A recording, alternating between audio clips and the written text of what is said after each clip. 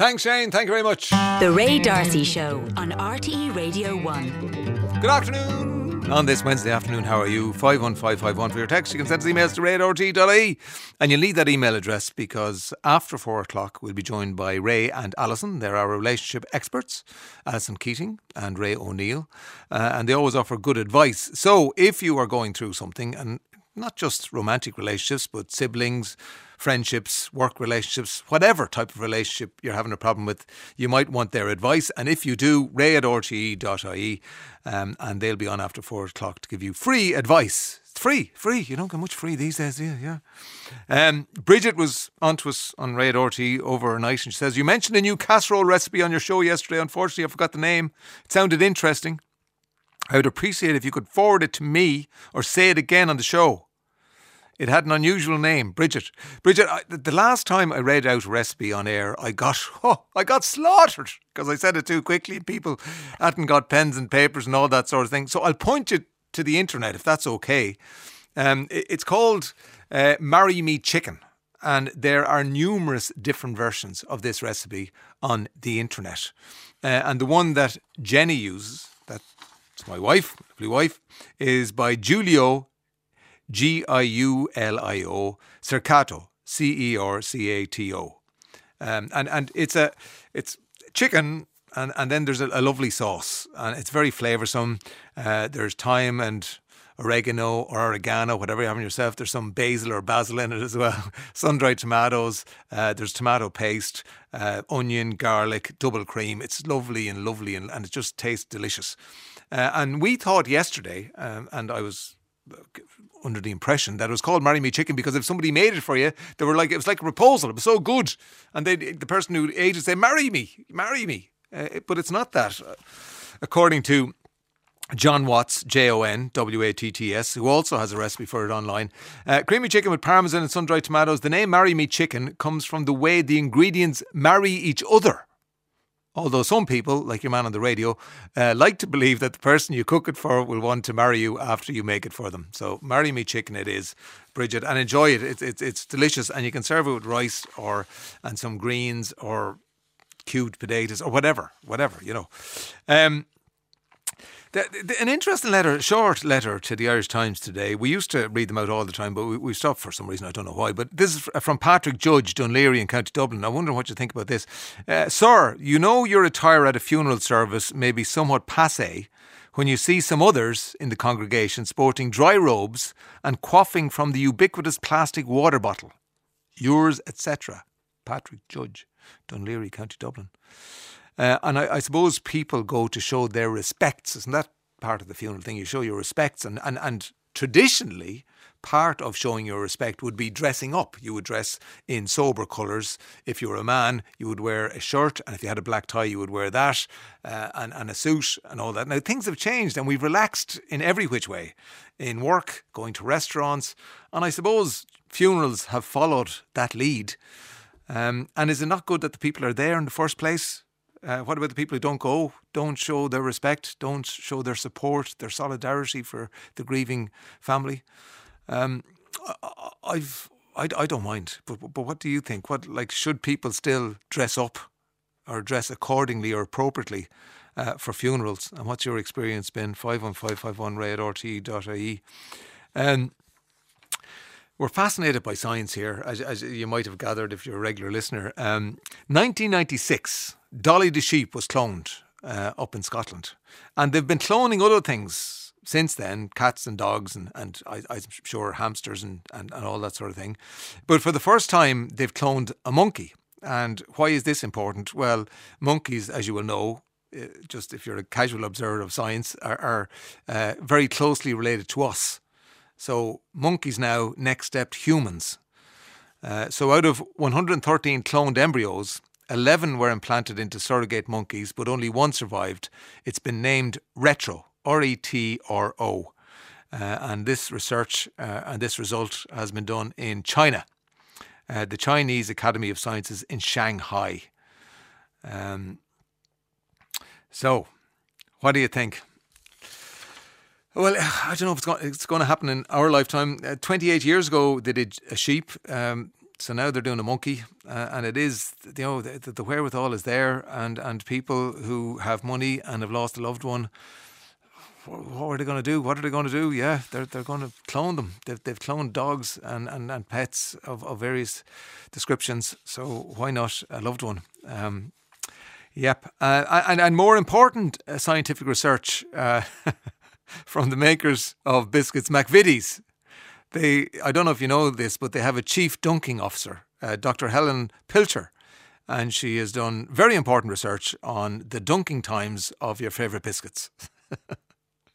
The ginger nut, for example, requires just 0.3 seconds in a hot milky brew to achieve dunking perfection, while the chocolate hobnob requires 3.7 seconds. Very important, very important. See, I would have thought the ginger nut would have taken longer. It'd been a very hard biscuit, but no, it's not to do with how hard it is. It's to do with its natural porosity, as in porousness. Porosity, porousness. So the natural porosity of a biscuit makes it an ideal snack to be dipped into a drink and soak up all the deliciousness, Dr. Helen Pilcher is quoted as saying.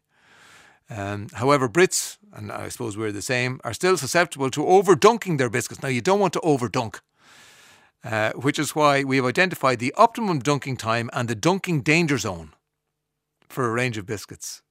I suppose the dunking danger zone is when you over-dunk and the biscuit falls into your tea. And both are ruined. Both are ruined. We used to dunk the Mariettas in, and that was a dangerous activity because, just there was a very small window of opportunity there when you dunked it, and I'd say the dunking danger zone for Marietta was huge. I don't know if Dr. Helen Pilcher would agree. Important scientific research. You can get it's mad the way we go on with technology, and we advance, and we still crave old school. I see now that you can get an iPhone with an actual keyboard on it. So for a long time, we've been perfecting the touch screen, and we're good luck to the keyboard. We have a touch screen, it's very fancy.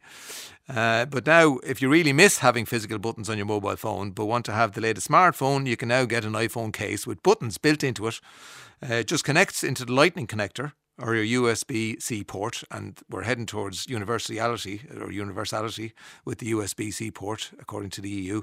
It makes your phone even bigger than it was, or longer, but you'll have your little keyboard. Now, you don't have tiny little fingers to do it because a tiny little keyboard. But if that's what you want, good luck with that. Big expectation and a big buzz around True Detective.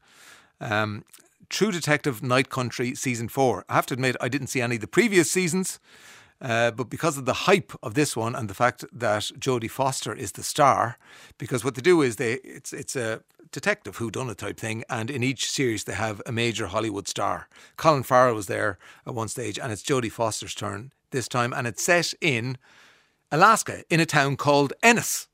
There you go. Yeah, Ennis, Alaska. And 8 researchers disappear.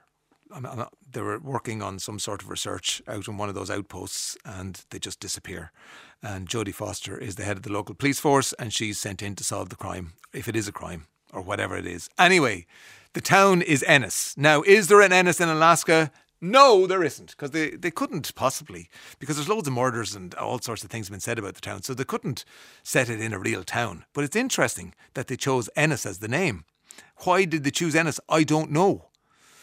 There is an Ennis in Texas, and there's an Ennis in Montana.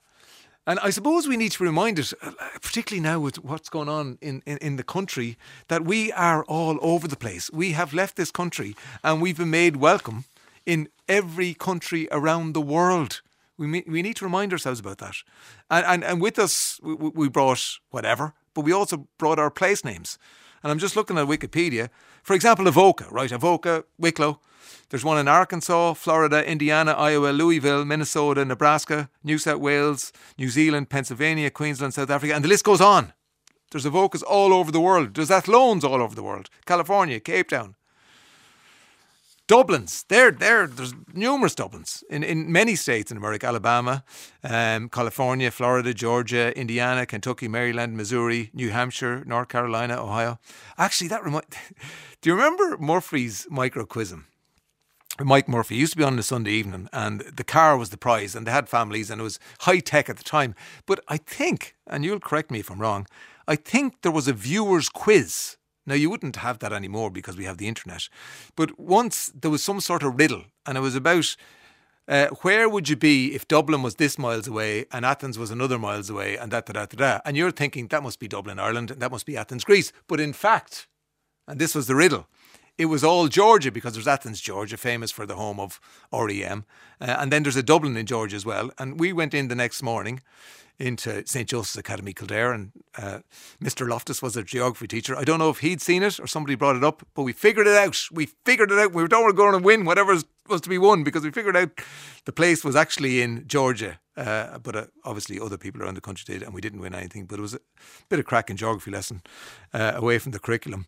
So that's Donegal. There's Donegals as well everywhere. I'm just trying to think, look at anything else there. Waterford, Nova Scotia, you'd expect that. There's strong links. There's a Cashel in Zimbabwe. And Irish place names all over the world, as if we need to be reminded that we have gone and we've gone when we've had to, and we've gone when we choose to. And we were made welcome around the world, and we need to remind people in this country of that. So that's that. 51551 ray@rte.ie. I've never had Marry Me Chicken, Ray, but I'm expecting drama when I serve the wife my signature divorce dumplings this evening. Vinny. I won't say where you are, Vinny, because it might get you in trouble. Love is something special. Description would make it less. It is what we feel but can't define. It is what we know but can't express. Now, I put that up on because we read out another sign that I spotted in the florist on Monday, which I wouldn't put up in the house. But that, love is something special. Description would make it less. It is what we feel but can't define. It is what we know but can't express. Isn't that lovely? We'd be naive to think someone somewhere has not cloned a human already, Ray. I think we'd know about it. Would we not know about it? There's a Dundalk in Maryland. People say Maryland, but I was corrected once. It's Maryland. I think probably when I was on the road to Tralee. There's a Dublin in Ohio as well. There's a Boston near me in County Clare. Yes, that's Marianne. And Marietta's were a grand simple biscuit, weren't they? We were poor enough, so we dunked Marietta's custard creams, and if we were very lucky, chocolate digestives. The neighbours had Viscounts, or maybe Viscounts. Viscounts. See, we didn't have them, so I didn't know how to pronounce them. See, I didn't, we were with you. We had chocolate digestives. Maybe you could get two at the weekend as a treat, but normal proceedings was the Marietta. And a real treat was two Mariettas with butter in the middle. That was a real treat in the Darcy house. So there. 51551 ray@rte.ie. That big plane has taken off. Li Chang has gone back to China, but it's a fascinating thing, and we're going to find out more about it in about 10 or 15 minutes' time. We mentioned Alaska, and of course, is it the capital or one of the biggest cities in Alaska is Anchorage, and that reminded me of this song. 51551 ray@rte.ie. Good afternoon.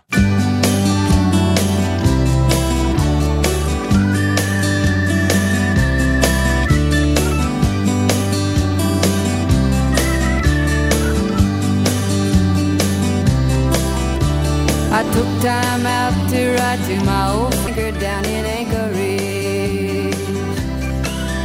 Oh, Anchorage. Michelle Shocked, Anchorage on RTE Radio 1. The Simpsons are set in Springfield because there are so many Springfields in the USA. Nobody knows where it is set. Aha. It's also an animation. I love to dunk Nice biscuits, Ray. I'm curious to see which way you pronounce it. Well, it's Nice, isn't it? It's not nice, it's Nice. You don't have nice biscuits. Well, you do have nice biscuits, but that's an adjective. It's not a name. It's Nice, Ger, isn't it? It is Nice. I hope it's Nice. Irish funeral traditions are based on 19th century Victorian traditions. They are changing fast in the 21st century. People are now tailor-making their funerals. I recently heard Bat Out of Hell by Meatloaf in the crematorium. Many are dropping the black tie for bright celebratory clothing. That's Jasper from McCarthy's Undertakers and Feathers, so he knows it's his business to know. Now, we're looking for two of you to come on after 4 o'clock and take part in our Who Done It quiz. As always, there's a prize, and this week it's a 2-night stay for 2 people in the Heritage in County Laois, Killinard in County Laois to be exact. So a 2-night stay, and you get dinner on one evening in Blake's Restaurant. They also have their award-winning spa where you can try out one of their luxury treatments or take advantage of their thermal suite, including their brand new state-of-the-art salt cave and sauna. I'm intrigued. Kilnard and The Heritage is less than 20 minutes from Kildare Village, and you can find out more theheritage.com, theheritage.com, and they've loads of offers there on theheritage.com. Here's your qualifying question for this Wednesday afternoon. The biggest commercial plane landed in Dublin last night. Where did the plane come from? China or Chile? Or is it Chile? China or Chile? So the biggest commercial plane landed in Dublin last night. Where did the plane come from? China or Chile? 0818 715 925. That's 0818 715 925. The Ray D'Arcy Show on RTE Radio 1. Email ray@rte.ie. The Ray D'Arcy Show on RTE Radio 1. Drew, anonymous texter on, I worked as a hostess on the first series of Murphy's Microquism with Mike Murphy. I was horrified recently when my son discovered an episode online. It was a truly terrible quiz show. I don't remember it as being truly terrible. It was of its time. It was state of the art. It was high tech. And you could win a car. And Mike Murphy was there. What's there not to like? Somebody else says, my dad has the buttering of Marietta's down to a fine art. He makes a little pile of buttered pairs of biscuits before he starts his tea. We got oat cakes. Oat, they're sort of for having cheese with. They were in one of the hampers we got over Christmas. And, that was nice over Christmas. And lashing butter on them. Cold butter on oat cakes. Delicious. Absolutely delicious. Woo-hoo. Now, the news today has been all about Chinese Premier Li Chang, his visit to Ireland. But eyes were on the skies yesterday evening as Air China flight CCA 001, a Boeing 747-8, arrived in Dublin Airport. And again, as it left this afternoon, plane spotters, also known as avgeeks and airline enthusiasts, were out in force to see the largest passenger aircraft to land in Dublin Airport in its 84-year history. Aaron Moore travelled from Mullingar to see the spectacle, and he's on the line now. Hello, Aaron. Right, good evening. How are you? Yeah. Yes. So you're a self-confessed plane spotter.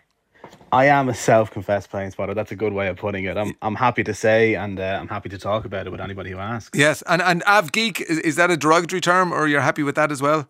I think some people think it's derogatory. Some people like it. Plane enthusiasts, plane photographers. I think there's a lot of people that, are in it for different things. Okay. Some people are in just to watch the plane. Some people do the photography side. Some people write down tail numbers of planes. There's a lot of people that get into it for different things and what they enjoy. But whatever your interest is in aviation, yesterday evening was a big day in the Irish aviation calendar. Absolutely, yesterday was massive, massive for all the plane enthusiasts, massive for all the staff in Dublin Airport. Like they said online, it was history yesterday. It was the largest commercial plane ever to land in Dublin Airport. It was a really special thing to see, and the most kind of special thing was that it wasn't just plane enthusiasts that were there last night. It was everybody, anybody who'd seen it online or heard it on the radio. It was everybody. It was families. It was parents. It was kids, and everybody got a great enjoyment out of seeing it come in last night. So where did you locate yourself? So I was on the Swords Road, just kind of east of the runway. So I was directly underneath it as it came in on its final approach, and it was a great spot to see because you were directly below it as it flew in, and being kind of beneath something that big, you realise this plane is so much bigger than your average plane you'd see in Dublin Airport. Your Aer Lingus, Ryanair, any plane you go on your holidays on. It was colossal. Are you talking twice, three times? Easily twice the size, and the 747s have 4 engines. Most other planes in Dublin only have 2. So you get them the extra noise, the extra kind of atmosphere, and you can hear it from a couple of miles back, and even when it's down the very other end of the runway, you can still hear it. Yeah, I'm just looking at the stats here from Boeing. So on a wing you could fit 3 detached 3-bedroom houses on one wing. Yeah, it's 68 metres wide, the wings are. Right, each. Yeah. Right. Colossal. And then colossal. it's the equivalent of the height 6-storey building. Yeah. And then it travels like at an amazing speed. So it can travel the distance of a marathon in 2.5 minutes. Yeah. It's incredibly quick, and because it's the new variation, it's more efficient, it's cheaper to run. But if you really want to talk numbers, the weight of the thing, the maximum takeoff weight is 441 tons. Well, now you see that means nothing to me. You see, Aaron. But that's 221 double-decker buses. Right, there that you go. Might mean something to you. That's what we want. That's the sort of detail we want. Yeah. I'm just seeing that its range is 14,000 kilometres, over 14,000 kilometres. And I put it into Google, according to Google Maps, from Dublin to Beijing is 8,277. Yeah, so I could nearly fly there and halfway back. On a single tank. Yeah, it didn't tell me how many bicycles were in Beijing. Anyway, so it's a big deal. It took off when? It took off at about 10 to 3. It was due to take off at about 10 past 2, so it was a little bit behind, but trying to get something that big, and especially because of the kind of high security with someone so important on the plane, takes a little bit. It was a little bit delayed coming in last night from Zurich. But everybody was still happy to wait the extra hour and a half to see it come in. And were there many people there today now to see it take off? I'd say there was. I wasn't there. Oh, you weren't there, unfortunately. Yeah, I had to work today. But I'm intrigued to know what the interior. I don't know if you know about the interior of it. I'm intrigued about that. It's an Air China's. It's a standard 747. So it would have economy, business, first class. Right. So it hasn't been sort of redone. Hasn't got a makeover it's for standard, the Air China 747 that will go back to Beijing and probably be used on another flight somewhere else in the world in the next couple of days. I see. I imagined a hot tub and a sort of a round bed like Austin Powers. Yeah, I think we all think private jets. Even something so similar. We all think of Air Force One, which is a similar size. They're both 747s, and we've all seen Air Force One in movies or videos, and it's the lap of luxury on them. But this one it'll be back doing its day-to-day stuff. It'll be back on a normal service in the next couple of days, no doubt. Right, okay. But isn't it mad? Because we're such a small country, I suppose. They have fleets of these in China and other countries, and they're flying out here, there and everywhere, but first time in Ireland. It's the first time a 747-8 has landed in Dublin. 747s are quite common down in Shannon, where the runway is longer and it's more of a stopping off or refueling for large cargo flights from Europe to America. Right. So if you head down to Shannon, you see a lot more of these. You see larger planes. Shannon a couple of years ago during the pandemic had the Antonov AN-225, which was the largest plane in the world, which was destroyed during the war in Ukraine. But that's even bigger than the 747, and Shannon gets a lot of them. But for Dublin, because it has a shorter runway and it's a much more busier airport in terms of passenger flights, we don't get many of these big planes, and to see something as big as a 747 there is quite special. Yeah, so what happens now? How do you match that? That's I think that's it now. That's it for another 84 years. Always dreams of an A380, which is the double-decker plane that fly between Dubai and London, to see one of them. But Dublin Airport is not big enough to handle that size of a plane. Right. So will it happen in your lifetime? An A380 in Dublin at Dublin Airport? I don't know if they can extend the airport, but... Well, listen, if it does happen, we'll have you on again. Well, there we go. Thanks, Aaron. Good talking to you. Right, cheers, mind yourself. See you. Bye. Yeah. The Ray D'Arcy Show on RTE Radio 1. Now, Kate Gunn joins us in studio. She's a writer, and a few years ago she wrote a book called Accidental Soberista, The Accidental Soberista, about her experience of giving up a drink for a month and then staying off it forever. Isn't that correct? It is. Now, as it happens, it wasn't January, it was October, but we're in the middle of dry January, and we thought we'd go out and measure people's reaction to the concept and drink in general and giving up the drink and all that. And Sinead Niulican is on the line. Hello, Sinead. Hello, Ray. Greetings from Dublin. Yes. So we're doing something a little bit different today because we've sent you out to gauge people's reaction to dry January and drink. We better get your story first, if you don't mind. Yeah. Well, Dry January, I haven't done it in the past. I've tried a few years in a row, but January is the time of year when there's not much happening. It's quiet. You're strapped for cash. Your body, I suppose, isn't as healthy as it was perhaps during the year because of all the food that has been consumed at Christmas time and the drink as well. So I did try it a few years, but I was a little bit hard on myself because it wasn't that I was just trying to do Dry January, but I was trying to go to the gym, I was trying to cut out chocolate, I was trying to cut out sugar, and I think I had too much on my plate. So I've never been successful. But I have been successful doing a dry month. So last year, after my birthday in March, I decided that I'd try and give up the drink for a little while. So I lasted for, I would say, about a month, in and around a month. So I went out the night of the 3rd of March, my birthday is the 4th, and I woke up on the 4th and I just felt a little bit weak, unhappy, unhealthy. I had a pain in my head and I thought to myself, look, don't carry on like this.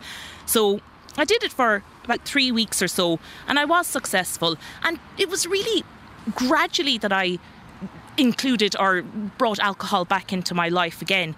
A lot had to do with social settings and meeting friends and things.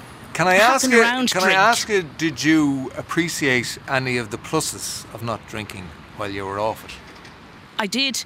I had more money.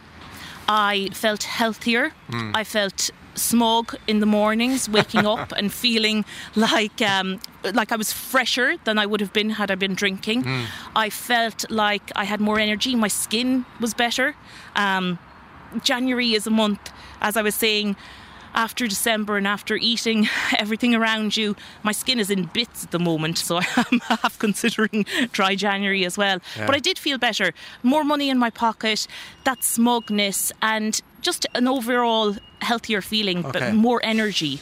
Right, now your job today was to go out there and see what people were talking about and if they'd done it and would they do it, and what did you find? Well, I met Ray first, and he was reflecting on the month of December and how it's perhaps a good time, the start of the new year, to focus on Dry January. We all do a little bit more than we should over the Christmas, so why not take a break 1 month of the year? Have you ever tried it? Not deliberately, but yeah, I've got a month. Probably builds up your enjoyment for February. You get into a rut where you're drinking for the sake of drinking. But if you give it up for a month, then when the month's up, you're almost forgetting that you wanted a drink, and you might even stretch it out an extra week. Is a lot of what we do wrapped up with drinking when it comes to socialising? Not as much as it used to be. The younger generation and the older generation, that middle generation, my age, 30, 40, 50, probably don't socialise as much in pubs like we used to, that kind of thing. Definitely a lot of the people that have come into Ireland don't generally drink in pubs. I know up by me in Tyrrellstown, all the pubs are closed bar one hotel because nobody goes to the pubs anymore. Yeah, so that's Ray there. I met Mary as well. Mary doesn't drink, but she had an interesting insight. Dry January doesn't really affect me because I'm not a drinker and neither is my husband, so Dry January is probably more about cutting back a few calories rather than any of the alcohol. I suppose I admire people who do it, because obviously people like a drink, and I know life is stressful and some people like the glass of wine or the few pints at the weekend, and probably people when they socialise in a pub might find it difficult. But I know a lot of people who don't drink in January, so I think if it's for you, good for you. If not, no judgment. Non-judgmental Mary. Yeah, it's a good way to be. Layla is 19. I have never actually tried it myself. If I've done it, it's been unintentionally, but I've never actually set out and been like, I'm going to try go the month without drinking. It's mostly that like I'm not really bothered to go out and I just do it anyways without actually intentionally making an effort to do it. I would probably go out only on occasions for the likes of birthdays, family things, but like my family and myself, we're not big drinkers, so we wouldn't really drink at home like some of my friends' families would and stuff like that. It could really improve people's not only mental health but physical health too, to just do the month after and kind of recover and stuff, because after you do go through all this kind of alcohol and stuff, your body kind of feels more fatigued and stuff, so it would be very nice to put your head down and try go the month without it and see how much better you would feel, rather than the rest of the year when you have so many occasions to drink, for the likes of Paddy's Day and Christmas, and all the excuses like, oh my god, it's Christmas, we may as well just drink that kind of stuff. So I'd say it could improve a lot of people's lives if they actually tried. Do hangovers get worse as you get older? Now, I'm only 19, so I don't know, but I've had quite the bad few hangovers now since I was younger, because obviously, as you get older and you go mad, I think it just takes a toll on you after time, and especially if you are a big drinker, kind of like a weekend drinker and stuff, week after week after week, as you get older, I don't think your body can actually take it as much as you can when you are like my age or something. So, but I even feel that hangovers that I got even last year compared to this year, like I kind of wake up feeling so much more tired, whereas I would be hopping out of bed being like, right, I'm tired, but not that I'm not incapable of doing something. I'm thinking I'm stuck in bed now, and that's why I don't really like drinking, because I hate that feeling. So I think hangovers actually do get quite worse. How's Layla there? Yeah, and it does take its toll. It's not just the night that you go out drinking, but it's the following day as well, and perhaps even the day after. And Martin, he was in the throes of a hangover when you met him. I'm after having surgery, so I'm having a lot of drink for the last year. In fact, I went out last night and had 8 pints. I'm absolutely devastated by this now. And do you regret having the pints? No, because I wanted to see the friends I haven't seen in 3 years. Where I regret this morning, I can't go to work, Describe how you feel. Nausea, stomach upset. I just have to have a bowl of soup, really. Did it go down easy? Yeah, fairly easy, yeah. Considering how you felt this morning, would you consider giving up the drink for a longer period of time? Yeah, totally. Actually, give it up totally. Because since I had the surgery during the course of the year, I've only been out 4 times, and I literally don't miss it. I only went out to be social with the lads last. I hadn't seen them in 3 years, So I would consider totally giving up drink, no problem. I won't touch a drink now for months now again, You get too old, you're not used to hangovers then, Just can't take them, And the hangovers sometimes bleed into the next day as well. Well, I couldn't go to work today. Simple. I drive a taxi, so it's totally illegal to follow a date to drive a taxi, Yeah. So not only is it impacting your body, but your pocket as well. Correct, yeah. Financially, correct. I've lost a day's wages, plus a few bob for the few points last night. I feel his pain, Martin. Sinead, thank you so much for that. Did anybody say problem. they didn't want to comment on their drinking habits?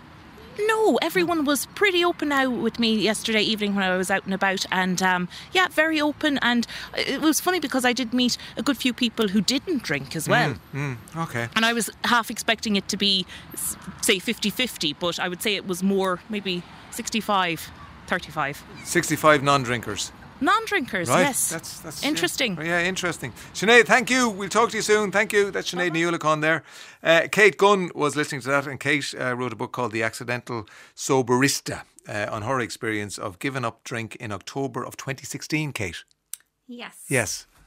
Just listening to the callers there, very interesting. I can definitely relate to the hangovers getting worse as you get older. That definitely rang true for me. But also, Sinead said there, she was listing off all the different benefits that she had felt in those 3 weeks, and yet the draw is so hard. It pulls you back in, even with all those benefits, And your relationship with drink probably is echoed around the country. You started at 16, getting into pubs with fake ID probably. Went to college, drank a lot. Absolutely, yeah. I had, I would say, a totally normal relationship with alcohol in Ireland. So, but this is a normal relationship with alcohol in Ireland. That's interesting, isn't it? Because it's what's perceived to be normal in Ireland. Yeah, the cultural norms of the country that we live in. Yeah. 16 probably would have been quite late to start. And yes, with the fake IDs and in the pubs at early ages. And I drank all through college, through my 20s, when the kids were young. Never to worrying levels. It's that grey area drinking or mid-lane drinking where, you're definitely not an alcoholic, you're definitely not a teetotaler, you're a moderate drinker. Sometimes you drink too much, sometimes not at all. And I would say, probably less than a lot of my friends, maybe a bit more than some, but nothing that anyone would ever have said. Give us an example of your average behaviour, say, in your 30s. In my 30s, I had 3 young kids, so it would have been at-home drinking. Would have shared a bottle of wine in the evening. Kind of got into a bad habit of maybe like most evenings. Every evening? I would say 5 or 6 evenings. Right. So you'd be counting down to the kids in bed, sharing that bottle of wine, having like your own time in the day. But of course, me time. me time. Wine time. The next day, of course, is harder because you've got the alcohol in your system and you're tired, and then you're counting down to the next evening. So yeah, same as so many mothers and fathers around the country, I'd say. But you didn't think you had a problem at all? I didn't think I had a problem. And again, in the cultural norms, I would say I didn't. But having given up and looking back, it seems crazy to me that like I drank that much and had those hangovers that were like, as I got older, they got so bad I might spend a whole day in bed on a Saturday, and that might be after 2 glasses of wine or, 3/4 of a bottle. It would just depend on the day. But I could spend a whole day in bed. I would have vomiting, be really bad. But even that, it wouldn't have questioned whether I would give up, because that was inconceivable to me. Why inconceivable? Because nobody around me didn't drink. I couldn't imagine life without it. I couldn't imagine social situations without it. I'd been drinking since 16, hadn't kind of learned how to be without it. So it was just, like the brain did not compute the possibility of giving up until I saw a couple of other people in my life give up. Because I'd say people are listening to going, I just can't imagine life without drink. And particularly in this country, because there is that culture. It seems to be changing slightly, is it? 100% changing. Yeah. So when I gave up, it would have been very unusual. I just did a 30 days and then it continued on. But nowadays it's much more acceptable. You can even see all of the alcohol brands are bringing out those non-alcoholic versions. They're not stupid. They're doing it because the demand is there. Okay. And all the stats back that up. Okay. So for people who want to do it, and it happened by accident away because it was 30 days. And what encouraged you to do more than 30 days? We went into the 30 days, so myself and my partner did it together, so that was a big thing. I had somebody to do it with. And we went into it with the view of, okay, what can we do out of this? We signed up to like a 10K run, focused on the mornings, really the benefits of what we were going to get out of those 30 days, rather than, oh my God, my life's over for 30 days, I'm going to hide away. So that month was unexpectedly really good. We saw loads of benefits and we thought, will we try this? We were doing there was a 1 year no beer group, and we thought we'd do the 90 days, and that brought us up through Christmas. I thought, God, if we could do Christmas, we could do anything. So we literally did the 30 days, 90 days, and then 365 days. And after that, there was no going back. And what about all the people you mentioned earlier on, that all your friends and relatives, I suppose, are all drinking, and you were going out, and Kate, you have one? Well, you have. So I think the message of that was like much easier because it was like, oh, I'm just off it for 30 days. So you weren't like going into the pub and going, oh, I don't drink anymore. Right.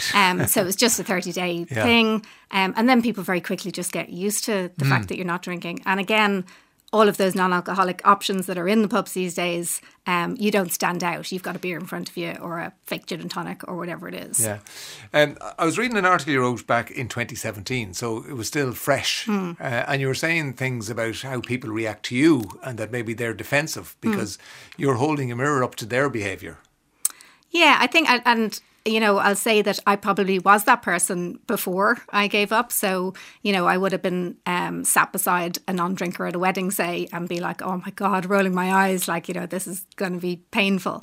But it's because you're then nervous about, am I slurring? How am I coming across? Are they judging me? So I've been on both sides. And, as a non-drinker now, absolutely not judging you. I'll when it starts to get repetitive and boring, 12 o'clock, I'm usually out of there. But and you've the car. And you've got the car outside, the joy. Yeah, so, it's I can see why people are defensive. Totally understand that. Yeah.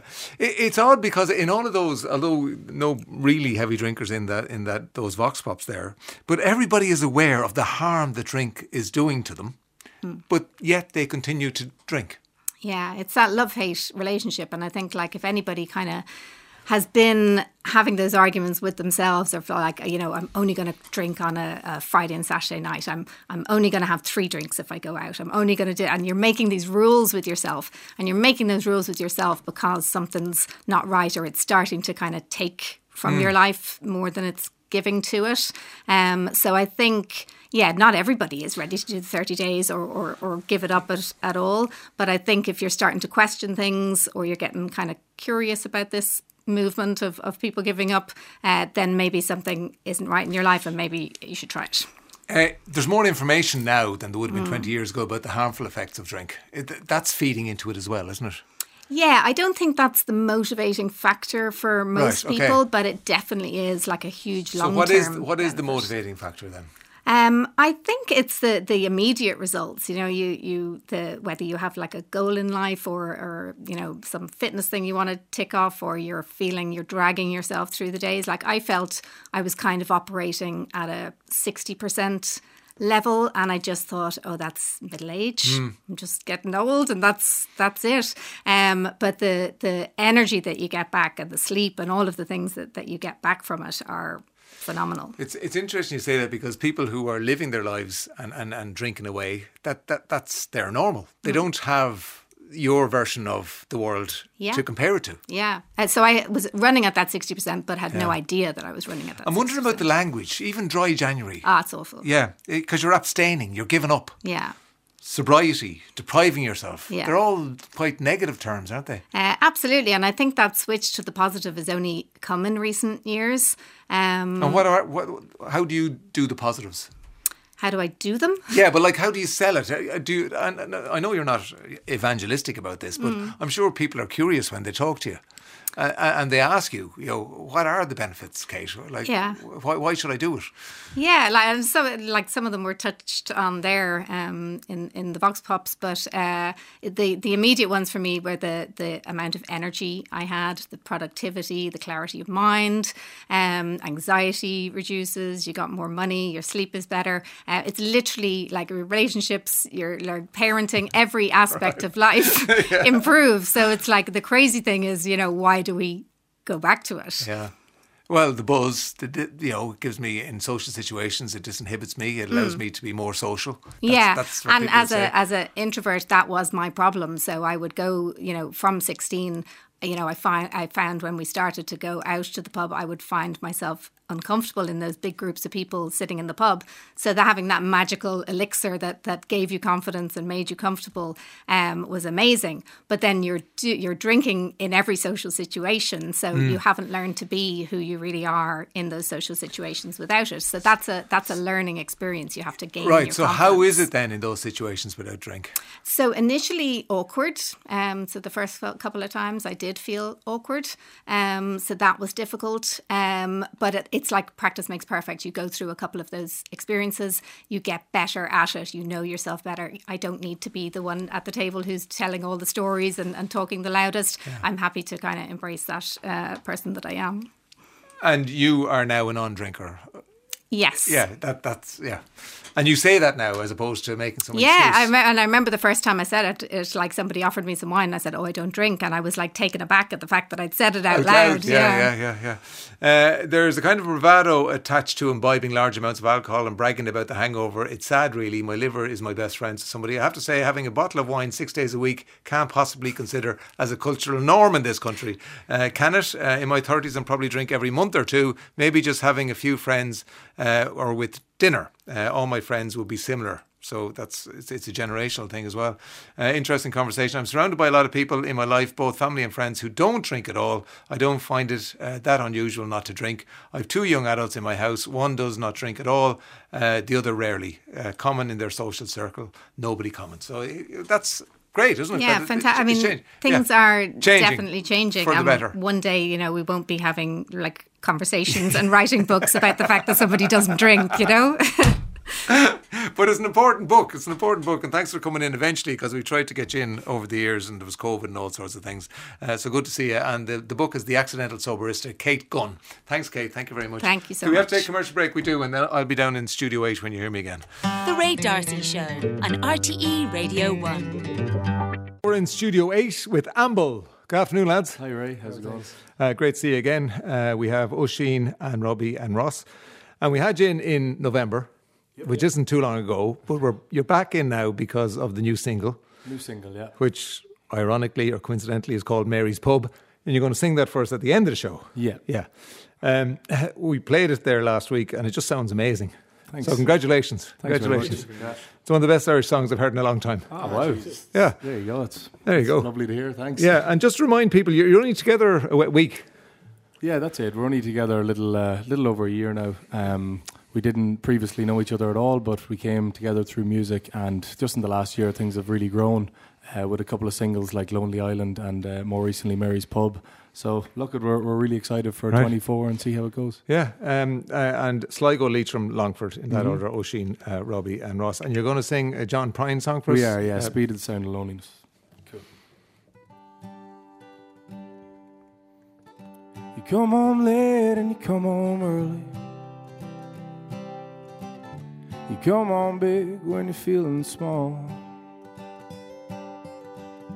You come home straight and you come home curly. Sometimes you don't come home at all. So what in the world has come over you? What in heaven's name have you done? You've broken the speed of the sound of loneliness. You're out there running just to be on the run.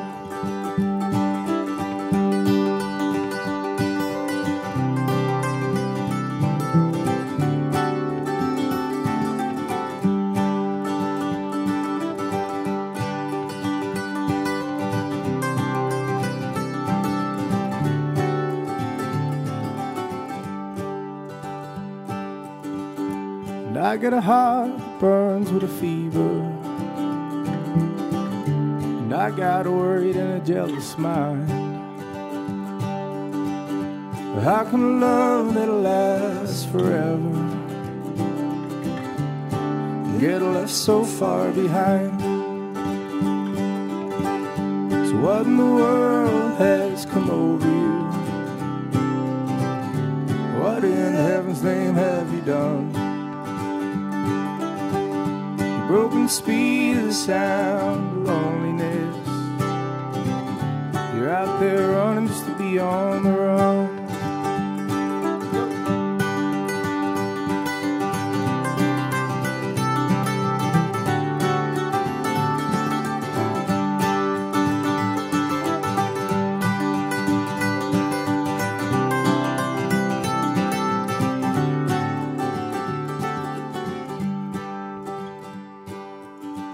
Somebody meeting in a dreadful sorrow and cross the evil line today. Well, how can you ask about tomorrow when you ain't got one word to say? Well, what in the world has come over you? What in heaven's name have you done? Broken the speed of the sound of loneliness. You're out there running just to be on the run. What in the world has come over you? What in heaven's name have you done? You've broken the speed of the sound of loneliness. You're out there running just to be on the run. Ah, great version of a great song. Lovely. That's lovely. Thanks. Just one question. Did you get a deal on the Doc Martin shoes? For a joke. Basic. The job's lot, wasn't it? The job lot.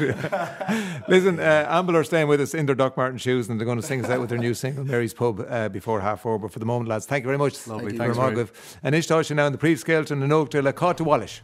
Thank you very much. Now, 51551 ray@rte.ie. Ara now, Ray, who came up with the dry January concept? I think this month is dark and dismal enough without depriving oneself of a little tipple, if you so desire. Don't get me wrong, I'm not a regular drinker, but like an occasional glass of wine, when I feel like it. Lent looms large on the horizon soon after January, so as well. So not my cup of tea, so to speak, says Robin. Interesting conversation, I did already. And Amble, delighted to hear Amble. Heard the beautiful song Mary's Pub last week. It's class. Well, they're playing it live for us, Brian. before the end of the show. And just on funerals and dressing for funerals, I will never forget the image of a relative of mine coming towards me at my mother's funeral mass. My mother died tragically. We were heartbroken, and this person was wearing a stunning red dress, had perfect makeup on as well. She looked like she was off to a party. I was shocked, as I felt there was no empathy whatsoever. In my opinion, there's no requirement for black, but we should always be respectful. Fair enough. And there's a few on Murphy's microquizm as well, which I may get to, but brings us nicely on to our own little quizm here, the Who Done It quiz. 2 quizzers standing by, and one will get a 2-night stay for 2 people in the Heritage in County Laois in Killinard. It's 20 minutes from Kildare Village, and they've loads on offer down there. There's golf and there's walks and there's luxury treatments. Or you can take advantage of their thermal suite, including the brand new state-of-the-art salt cave and sauna. And they have midweek escapes, and you can find out more at theheritage.com. Hello, Tommy Claffey. How are you? How are you, Ray? Are you well? I'm not too bad, yeah. Baltic out here. Oh, right. Which you're going to solve that for yourself. Where are you heading to? Oh, going over to Canaries, Ray. Nice. Yeah. Have you been looking at the temperature? Yeah, you always do, don't you? 22, 23. Like a lot of numbers. Oh yeah, and that's a good, like, depending on where you look, but it was -5 I think in Kilkenny last night, so 22, that's 27 degrees in the difference between Kilkenny last night and where you're heading very shortly. How long will you stay? 10 days. Nice. Yeah. Now I'm busy today, so I'm going to go straight over to John in Carrigaline. How you doing, John? Hey Ray, how's it going? Not too bad. Are you heading anywhere nice soon? Hopefully to the Heritage in Killinard, but no, we've no breaks. There you go, Tommy. He's thrown down the gauntlet there. Yeah. So you're a manager in where? Vincent's charity shop on the main street of Carrigaline. Oh, brilliant! Yeah, brilliant. So busy January, very busy January. Yeah, and the brilliant thing about it is that there was a time when people would have looked down their noses at buying clothes from that sort of shop. They don't anymore, and nobody does, because we're in an era now of sustainability and the circular economy, which is probably good news for you. 100%. Yeah. Keeps me busy, and we raise vital funds for St. Vincent de Paul, which goes far. So Great. It's all positive. Okay, so it's Tommy versus John. 3 questions each. I give you the category, then ask if you want a clue. If you go for a clue and get it right, you get a point. If you go without a clue, it's more difficult, so you get 2 points. And whoever has the most points is the winner, and they're off to the Heritage. And if it's drawing points, we go to a tie-break question. Good luck, Tommy. Good luck, John. Here we go. Cheers. Tommy, as usual, music is our first category. Do you want a clue or not? Yeah, go on. Oh, you want a clue? Okay, right. Yeah. Here's the clue. You can never leave their hotel. So for 1 point, who is this? Johnny come lately, the new kid in town. Everybody loves you, so don't let them down. You look in her eyes, the music begins to play. Who's that? You never can leave a hotel. You can never leave their hotel. No. Check out. No. The Eagles. No. The reference is to Hotel California. California, yeah. Okay, early days, don't panic. John, music, do you want a clue or not? No clue, right? No clue. For 2, who is this?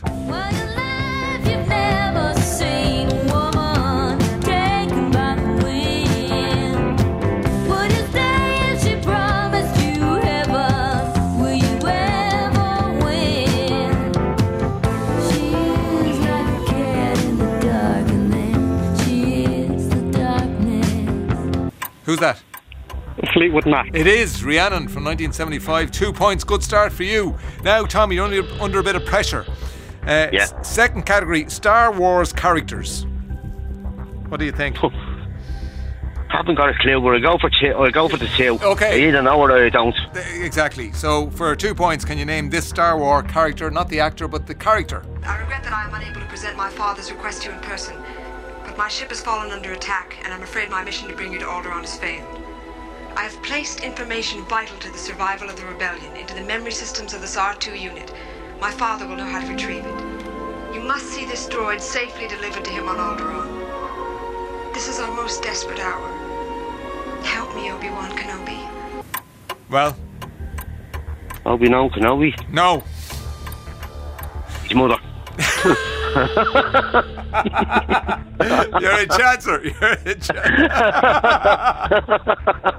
I don't know if Obi-Wan Kenobi had a mother. But oh, did he not? Right. Princess Leia. We were looking played by Carrie Fisher, Princess Leia. Now, here's the thing, Tommy. If John gets anything, John, and you pay attention as well, because if you get anything from this, Tommy can't catch you. So it's Star Wars characters. If you get anything from this question, you're today's winner. What do you want to do? Right, I might as well take the clue. Yes, you might as well.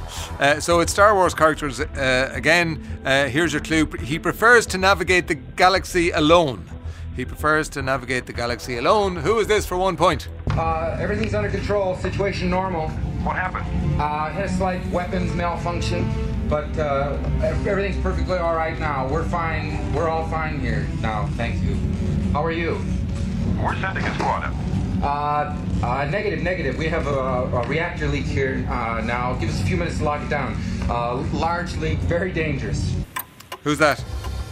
Right, I don't know Star Wars, but I'm going to take a guess. Is it Luke Skywalker? No! Han Solo. He prefers to navigate the galaxy alone. Han Solo, played by a young Harrison Ford. Okay, you're still in it, Tommy. Tommy, you're still in it. Right. Okay. Australian actors. Two, don't they? Yeah, you do. Australian actors. You have to go for 2.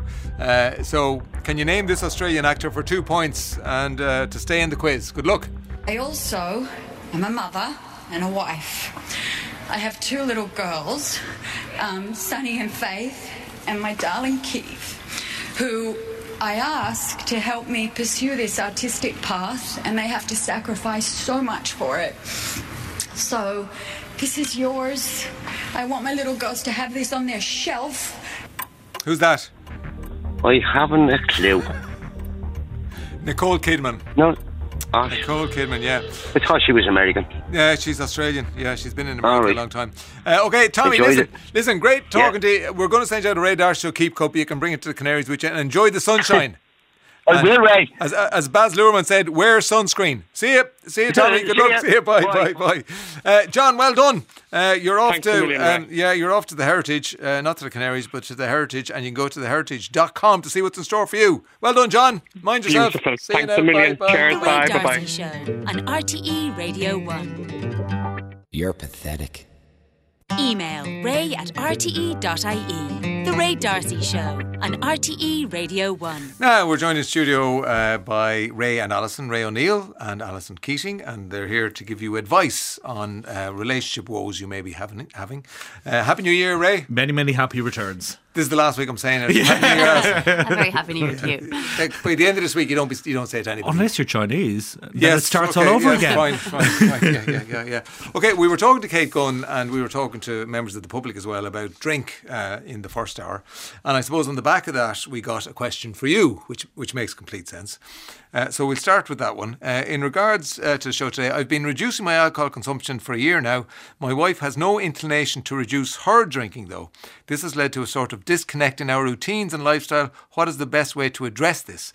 And actually, Kate, when we were talking to her, said that her partner had given up drink as well, and she couldn't have done it without that. You know, that if your partner was drinking, you were trying to give it up, it would create a bit of a disconnect, and that's what's happening here. So, Alison, what's your advice on that?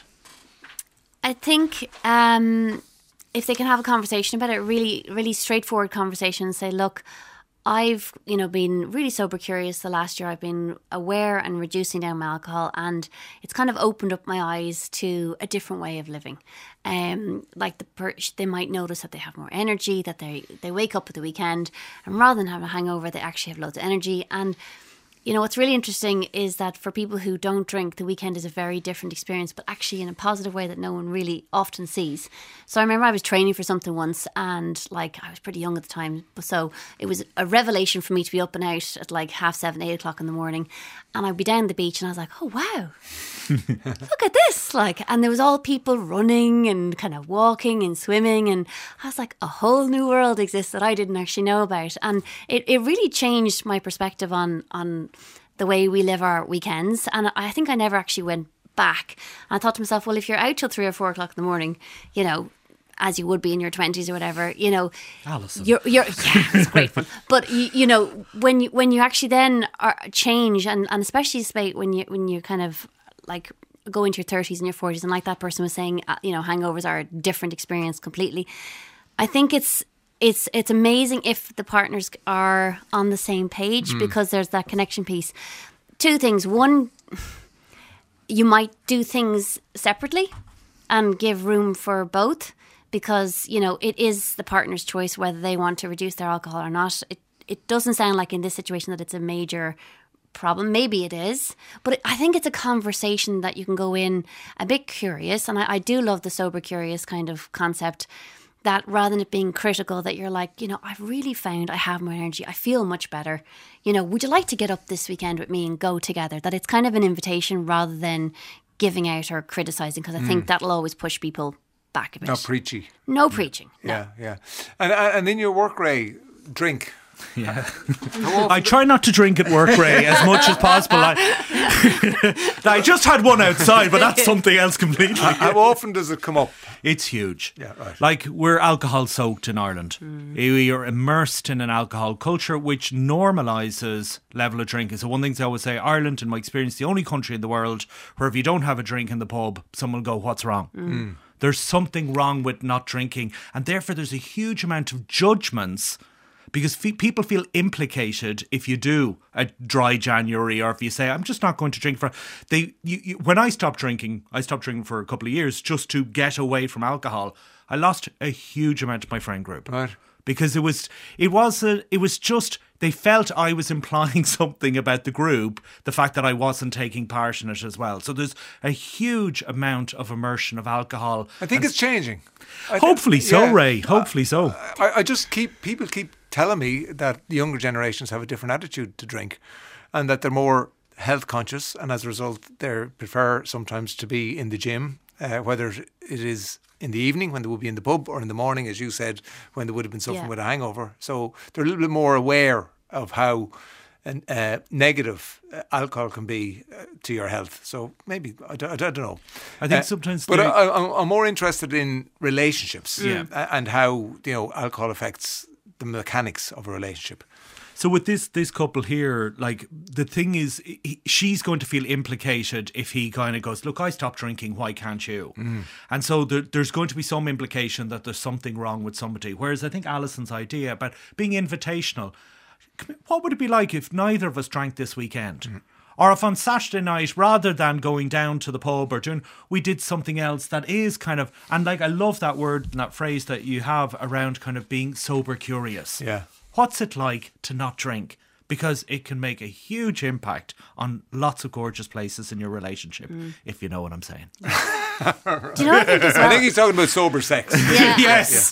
But you know what else? I think that we have to kind of really challenge this concept that, you know, it's actually about real connection. Because when you're actually not drinking, you really are connecting, and it's much more intimate and you know, real.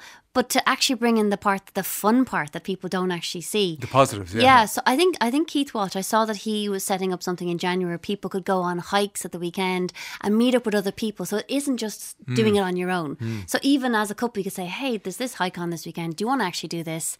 And people, you know, are having similar conversations, but it's in a connected, you know, very non-judgmental, but kind of, you know, this is actually a fun way to spend the weekend. Yeah. Okay.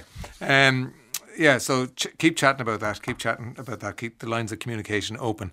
Now, hello, Alison and Ray. I've wanted to get in touch for your advice for a while now. I have a great partner. We're together 6 years and are planning our future lives together, hoping to start a family of our own. I'm close to my siblings and parents. We get on great and always celebrate the big occasions together. But my partner's family are almost a bit too much.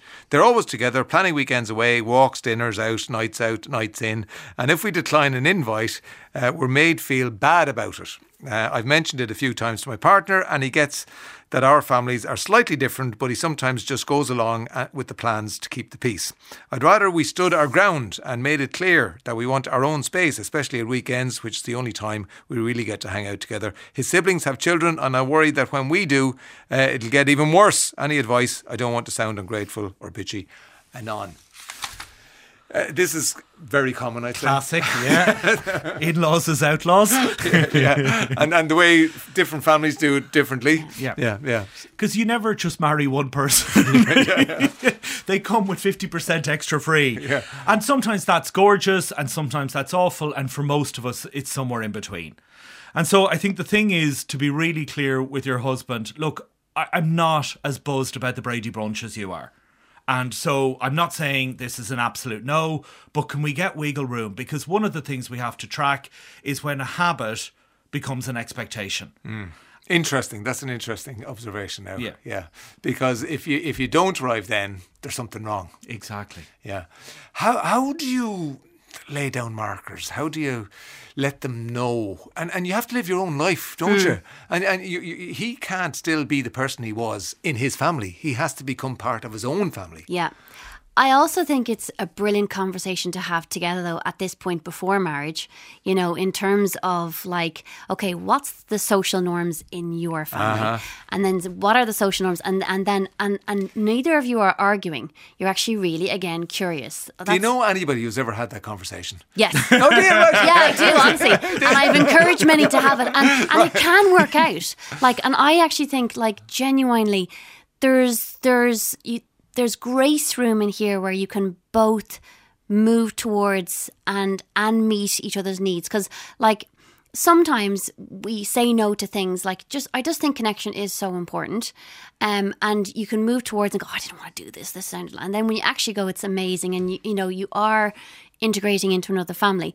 And then, you know, you can also say, I'm really not in the mood for this. I don't want to go over here every single Sunday and have family dinner. And I don't want to be tied into that. Yeah. And to set those markers down that, like, thanks a million, we can come this week, but we can't come the following week, or we can't come 2 weeks after that. And when people are like, why? Just say, actually, we've been a busy week and we just need the day to chill and relax. But it's really interesting. I'm going back to what Ray said. Yeah. Habit becoming expectation. Yes. And if you don't lay down the ground rules early on, then it's difficult to get back any sort of ground, isn't it? Because now you've established the tradition. Yes. Yeah. And how can you be untraditional? Yes. You know. Yeah. It gets loaded. Yeah. It does, but I think you can... Because it's board games every Tuesday night. Yeah, I know. And everybody comes, I'm joking. I'm just making that up. I'm bored already, Ray. I'm bored already. But I think you can set boundaries and you can reset them, and then you can, you know, like, every stage of your life is going to be different. You have different things that are going to be going on. Yeah. So I think being fluid in the ability to actually say no when you want, but then sometimes actually go, and it might be good as well. Yeah, but just for people who are at that stage of the relationship where they're planning on getting married, that it is a good chat to have. It's a really good chat. And it's not an obvious one. Yeah. You know, it's not an obvious one to have. You have about money and houses and kids and do we get a dog, but you wouldn't have it about the cultures in each family. And the best no is to say, oh, look, we can't come next Saturday, but it's on the following Saturday, isn't it? Give them a yes, but you're pacing and spacing. Great. Ray O'Neill, Alison Keating, thank you so much. Stay there because we have Amble down in Studio 8. Hello, lads. Oisin, Robbie and Ross. Hey, Ray. Hello. So just a measure of your success, and you've only been together a week, is that all dates in Ireland are sold out. So if people are listening and they want to see you live, they won't be able to until when? We're going to announce one more date. So yeah, they're all sold out, but we're thinking of announcing one Kilkenny date. Right. And we're going to. So it's going to be on the 16th of March. Okay, the day before St. Patrick's Day. Right. And you're still working away as teachers and in Pfizer and all that. And still at the whole work. Big time. Okay. Big time. Yeah. Right.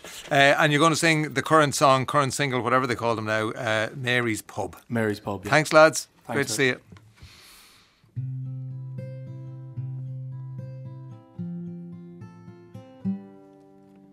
Put it right between my lips and I bit down with delight. And I asked her, had she anything? She handed me a light. And with that light I took a drag and I watched the world go by. You were mine and I was yours, and our limit was the sky. And we watched time go by.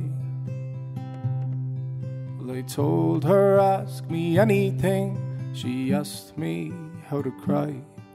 And when I think of you, I know forever I will be happy as the fool, because together we are free. Well, we watched the buskers play a tune in Lower Grafton Street. And I tried to grab your finger, but I wasn't so discreet. You smiled, embraced my hand and pulled me into some old bar. And we drank a drop and we twirled and talked about our lives so far. And we watched the time go by. Well, I told her, ask me anything. She asked me how to cry. And when I think of you, I know forever I will be happy as the fool, because together we are free. Well, he swallowed down his last straw and began to feel the heat. And he gestured to the barman that it was his time to leave. Cap upon his head, he thought of home in Skibbereen. Said we were the finest couple that his eyes had ever seen. And we watched time go by. Well, I told her, ask me anything. She asked me how to cry. And when I think of you, I know forever I will be happy as a fool, because together we are free. And as she boards her plane back to her home in Amsterdam, she'll study for the year before returning to our land. She said she loves a man and he is stationed far away. And with him her precious love, she says, forever it will stay. And we watched the time go by. Well, I told her, ask me anything. She asked me how to cry. And when I think of you, I know forever I will be happy as the fool, because together we are free. That's lovely, lads. Amble, A-M-B-L-E, and that's Oisin, Robbie, Ross, and that's their new single, Mary's Pub. Thanks, lads. Talk to you soon. Thanks again to Ray O'Neill and Alison Keating. That's it from us. Cormac and Sarah are on Drive Time. We're back tomorrow at 3 o'clock. Enjoy the rest of your Wednesday evening. The Ray D'Arcy Show on RTE Radio 1.